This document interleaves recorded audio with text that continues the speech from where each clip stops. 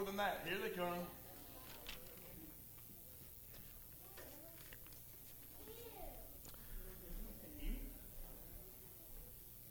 Let them get out. The petting zoo was real good, and I know the kids had a good time, but if y'all see the snake that got out, let Max know. Did anybody ever find that thing? No. Okay. Just kidding. It's a... If she found it, you'd know. Yeah. It's an honor to get to stand up here and tell you guys a little bit about my marriage and also share the Word of God. As you guys, I'm Jonathan Berryhill. We live here in Anderson, and God brought us here. And I'll tell you a little bit about myself. I want to read a couple scriptures. Proverbs 11:27 says, "If you seek good things, you'll find favor with the Lord." And it sounds pretty simple, just seek good things and you'll find favor from the Lord. But yet we still tend to fail. In Proverbs 18 it says, "He who finds a wife finds what is good and receives favor from the Lord." And I'm sure all you women are nudging the husband saying, "See?" And that is true. About 6,500 years ago, plus or minus a few hundred years, God created marriage. He created Adam and Eve. And of course, He created man first and saw that was not good.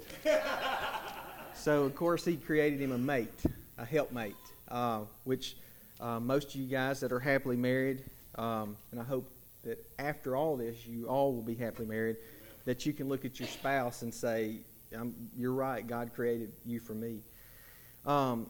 I want to go into Ephesians before I start telling you, because what I did is I've got this study, The 7 Rings of Marriage, and it's not a boxing ring or wrestling ring, so don't get confused with that. 7 Rings of Marriage, and I've just kind of intertwined my testimony and my life with it. Bill, in a deacon's meeting, had talked about giving my testimony, and so I thought, well, I've been praying, and the Lord just said, "Hey, you're doing this study because it means a lot to you in your life, so why don't you just intertwine it?" But let me read Ephesians, and you guys have heard this, and it's been abused, but it's in some aspects of the world. But Ephesians 5, it starts in 22, and I'm going to stop a few verses. It says, "Wives, submit to your own husbands as to the Lord. For the husband is head of the wife, as also Christ is head of the church, and He is the Savior of the body. Therefore, just as the church is subject to Christ, so let wives be to their own husbands in everything." That's it. 3 verses. It talks to the wives. The next 9 verses, we're talking to men. So He made it pretty clear, women, do these things, but men, get ready, because here's our instructions. "Husbands, love your wives just as Christ also loved the church and gave Himself for it, that He might sanctify and cleanse her with the washing of water by the word, that He might present her to Himself a glorious church, not having a spot or wrinkle or any such thing, but that she should be holy and without blemish." It's your job, men. "Husbands ought to love their own wives as their own bodies. He who loves his wife loves himself. For no one ever hated his own flesh, but nourishes and cherishes it, just as the Lord does the church. For we are members of His body, of His flesh, and of His bones. For this reason a man shall leave his father and mother, and be joined to his wife, and the two shall become one flesh. This is a great mystery, but I speak concerning Christ and the church. Nevertheless, let each one of you in particular so love his own wife as himself, and let the wife see that she respects her husband." You notice a lot of this is geared toward us men. Well, who's the head of the household? The man is. It's the blood's going to be on our hands if our spouse follows or if our children follow or lead the way. And I know some of you in here may not be married. You may not even be engaged. But that's fine, because in order to even have a good marriage or good engagement, whatever, your relationship with Christ has to be solid. You've got to have a foundation. And I'm going to kind of go into now my life, because it hasn't always been solid. Most of you know a little bit about me. You may know I ran for office, and don't worry, I'm not up here spitting out any kind of running for Senate or anything, nor do I ever want to do anything like that. I'm from a broken home. My dad was actually a Baptist preacher for years, and just became a victim of alcoholism, and it just demolished our life, and ended up in prison. So from the time I was about 6 years old, I lived with my grandparents on and off, and that was my grandmother who passed away here recently. Ended up living with her for about 10 years on and off. And they were really my parents. My dad had served some hard time in prison and got out on good behavior and stuff. And I ended up getting to live with my dad about the 8th or 9th grade. And he's still alcoholic. And still to this day, he is. I love him to death. My mother was wild, and so I really didn't have much of a home. And I could do about anything I wanted to. Well, sometimes I found trouble. Sometimes I didn't. But I always knew that my dad expected me to do right. I don't know why, but I always knew that he expected me to do right. And whether that's something that God instills in all of us, I hope. I tend to think so, because we all try to do the right thing, but just some of us just choose to not. I'm not sure why. But so went to high school. I was a high school athlete. I played sports, played football. That's where I met my bride, Hannah. We were high school sweethearts. And when I got out of the high school, I immediately went into the Army. One of the main reasons I went into the Army is because her dad's a retired colonel.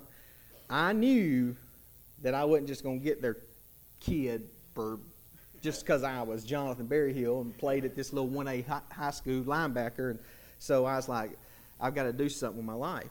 And I got saved when I was 17. That's the only reason Hannah dated me, was because I became a Christian. And I didn't realize that till I finally asked her, why'd you wait so long to ask me out? I'm just kidding. Well, she told me, she says, well, my mom and dad don't like me dating people that aren't Christians. So God had a plan for me right there. I'd like to say that I served in the Army, and I did. I served in the Army. I was an infantry sergeant when I got out. I had been deployed, got injured, and decided to get out of the military. Well, after I got out, I ended up becoming a police officer. Like, that's a lot safer, and worked narcotics and did all kinds of crazy stuff. And Hannah and I did get married at 19. When I got married, I immediately got deployed to Bosnia for about 8 months. That's not good for a marriage, because I went by myself. And so after, I'd like to say, we were married happily ever after, but that's not how it worked. We've been married. I'll tell you guys a little bit about myself, and I'm going to have ADD, so I'm going to jump here and there, so you just guys got to bear with me. I love the outdoors. I love to hunt and fish. I love God's creation. That's just creation, Genesis, that's just my favorite. I thrive on that stuff. If there's a hunting season, I'm in it. If there's a fishing season, I'm fishing. Most of you guys know, I've seen you pictures of fish and things I kill, and we eat them. And so Hannah and I have been married almost 20 deer seasons. I think it'll be 20 this year. 20 deer seasons we've been married. And for you non-hunters, that's 20 years. The first about 7 were not grounded. And just so you know, almost ended with the big D, and I don't mean Dallas. Don't want to say the word because I hate the word. Because that's where I was from, was a broken home. Well, after the police officer, Hannah and I were actually separated.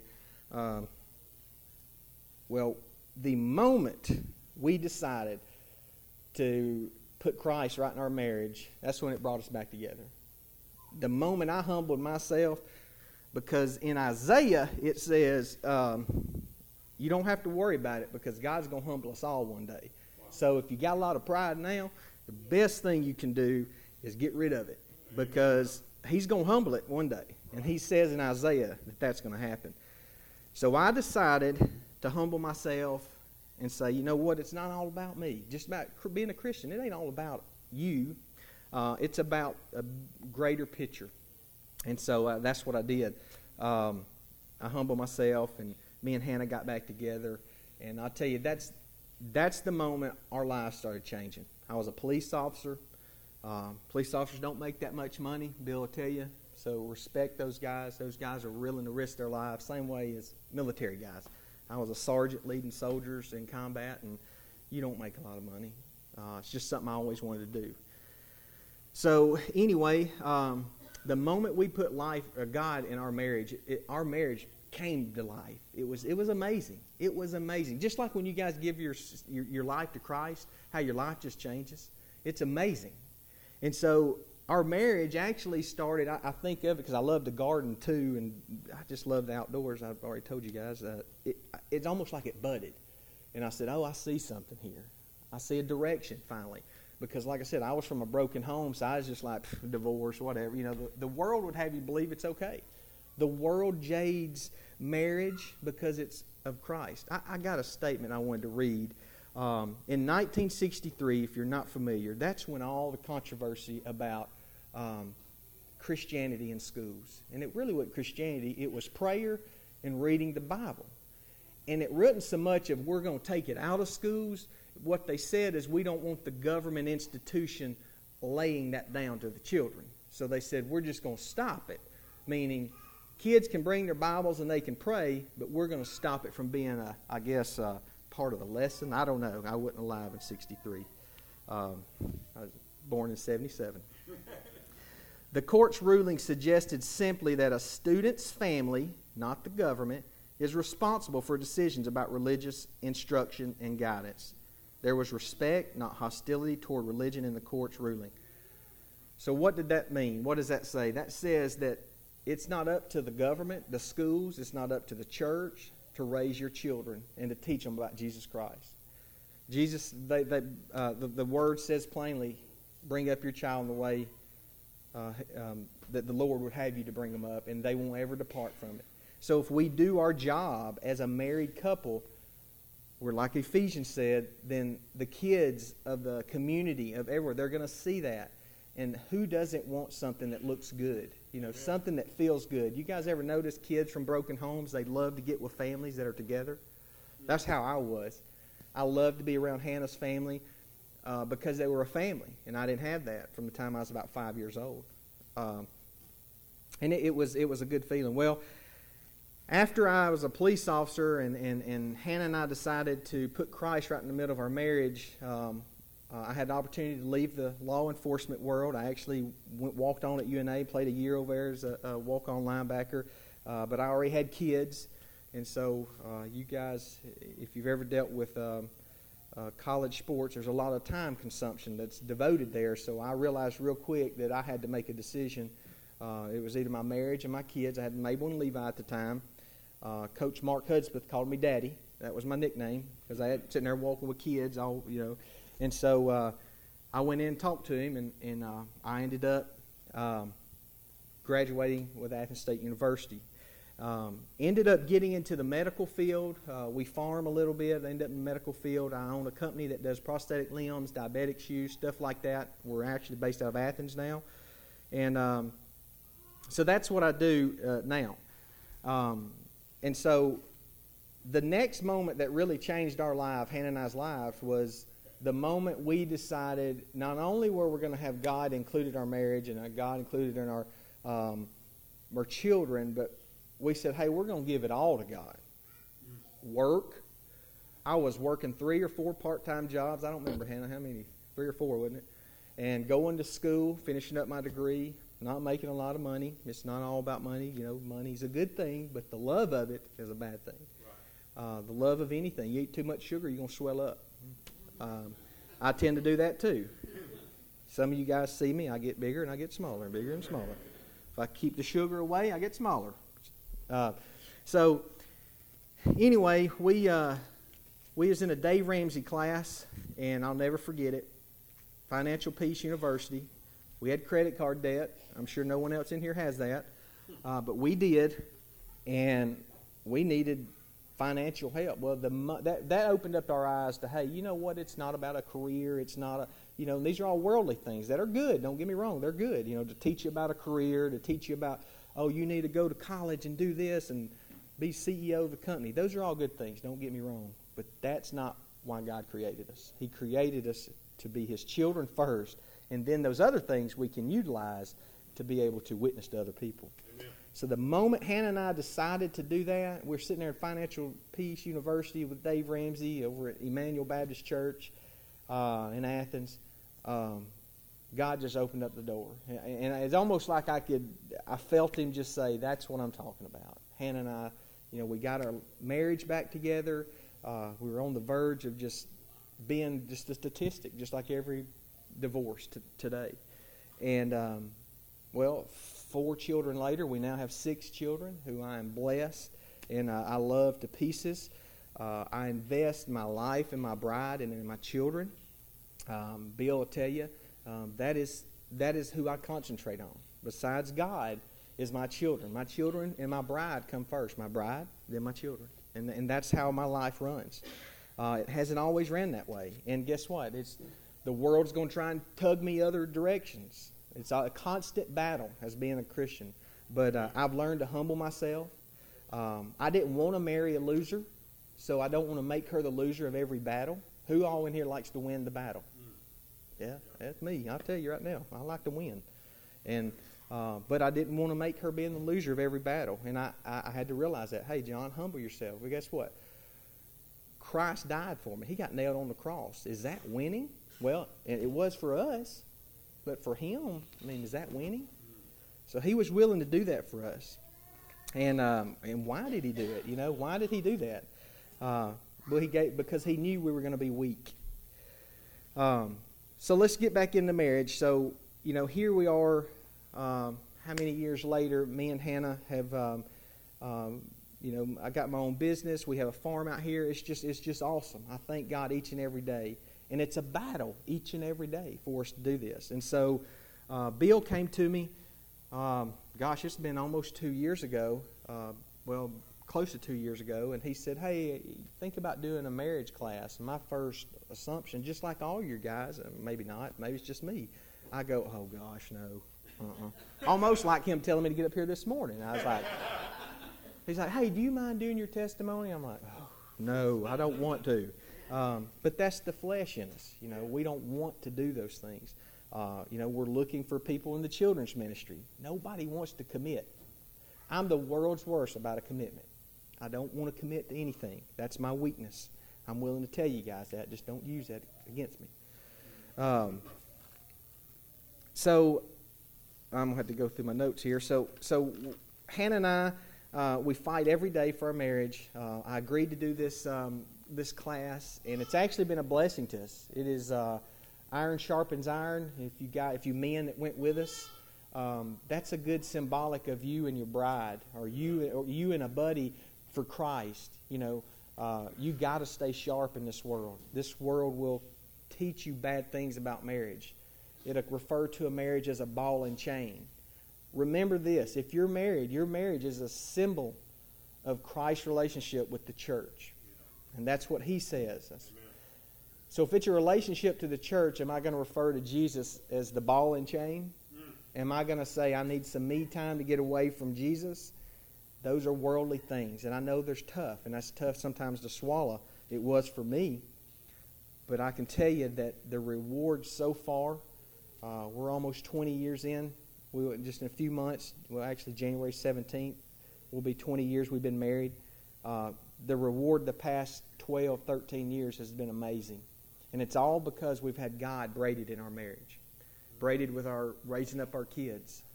And that's how we want it to be. And like I said, we have to fight every day. So what I want to do now is I just kind of want to briefly kind of go through the rings of marriage that this study has. And I'm going to intertwine it with how my life has. And so the first one is engagement ring. Is anybody in here engaged? Anybody in here been engaged? If you're married, you've been engaged. I was crazy about Hannah. Like I said, she wouldn't date me unless I was a Christian. I had no idea.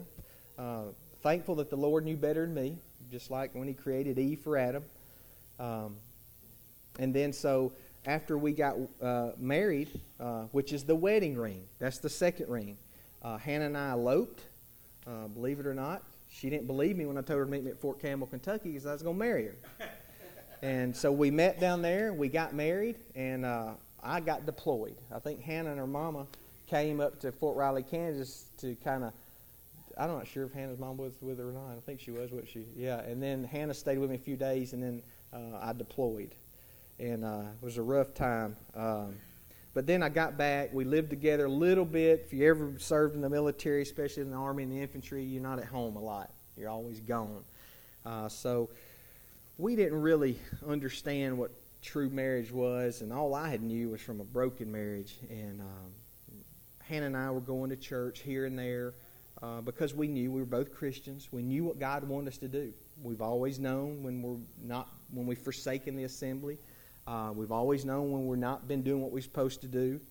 And like I said, you got to be willing to humble yourselves.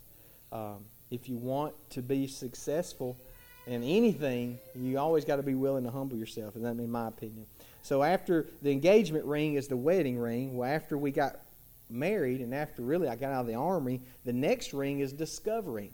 Well, we discovered real quick that we were two sinners trying to live in a covenant that was created by God. Wow. Like I said, it was very rough at times. We actually were separated, and papers were started for the D word, and it was a rough part. We started persevering. We started kind of talking about, hey, you know what? We have Mabel. We need to do what's right. So the persevering came in. That's the fourth ring, and we were both willing to work at it. At first I wasn't willing to work at it. I was a very prideful person. I had a little bit of a temper, thanks to United States Army Infantry. Had a little bit of a temper. I blew up at things, but I realized real quick that if I did not change, I was going to lose something that God created for me, and that was Hannah. So we started persevering. Well, the next step after the fourth ring was once we decided to put God in our marriage, number 5 is restoring. And that's always tough because guess what? You got to admit you're wrong. The Bible says for us to reconcile, meaning to get with the person that you've done wrong to and sit down and talk with them. And so I had to sit down, me and Hannah had to sit down and go through all that and say, we were wrong, we were selfish, I did this, you did this, And so we sat down and we went through all the things that are uncomfortable and admitting that who wants to admit they're wrong. But I knew I loved Hannah and I knew God created her for me. But we did a lot of world conformity get into our marriage. You do the woman things, I do the man thing. And that's, I don't see anywhere in the Bible where it says all those things. So we started looking in the Bible for answers. And the answers came, well, hold on for a second, because Christ was created and he's supposed to be the husband, yet so he died for his bride. And he came as King of Kings, Lord of Lords, but yet he came in the form of a bondservant. So as the husband, I need to be in the form of a bondservant, right? Not the King of Kings saying, sweetie, get me some tea, get me something to eat. Don't get me wrong, I did that. Did Christ do that? Not in the Bible. I can't find anywhere. So why in the world should I take the place of King of Kings and have someone serve me? Although she does serve me. And I'm blessed to call her my bride. And very thankful. But at the same time, I try to serve her. And I fail miserably a lot. Like I said, hunting and fishing times to get in the way sometimes. I just have to sometimes humble myself. So we got engaged, we got married, we discovered, we persevered, we put God in the middle. As Ecclesiastes says, the 3 cords are unbreakable. We had him in the middle. It's no shocker, but guess what? Everything started restoring. That's the 6th ring. So it's amazing to see that when you put God in your life, not just say it, but actually do it, that things actually start to prosper. And that's the 6th ring, is prospering. You're a Christian, or if you're a lost person or a Christian that's just out of the, you're not in the wheel, you put Christ right in the middle, next thing you know, things start prospering. It's amazing. And so this is the point in our lives to where this is what kids dream of, little girls dream of, happily ever after. Oh, these are the things you want. When you get engaged, you see this vision, and that's the vision that we had. And we realized, oh man, this is it. Well, we have to work at it. I've got to serve her. She's got to serve me. And so this prospering became addicted. And so we loved it, and we still do. We work on not what the world says. You guys know I'm not a traditional person. I'm a very conservative person, and we do things based upon what we feel God wants us to do. We homeschool our children. A lot of people look at us like, you're a bunch of weirdos.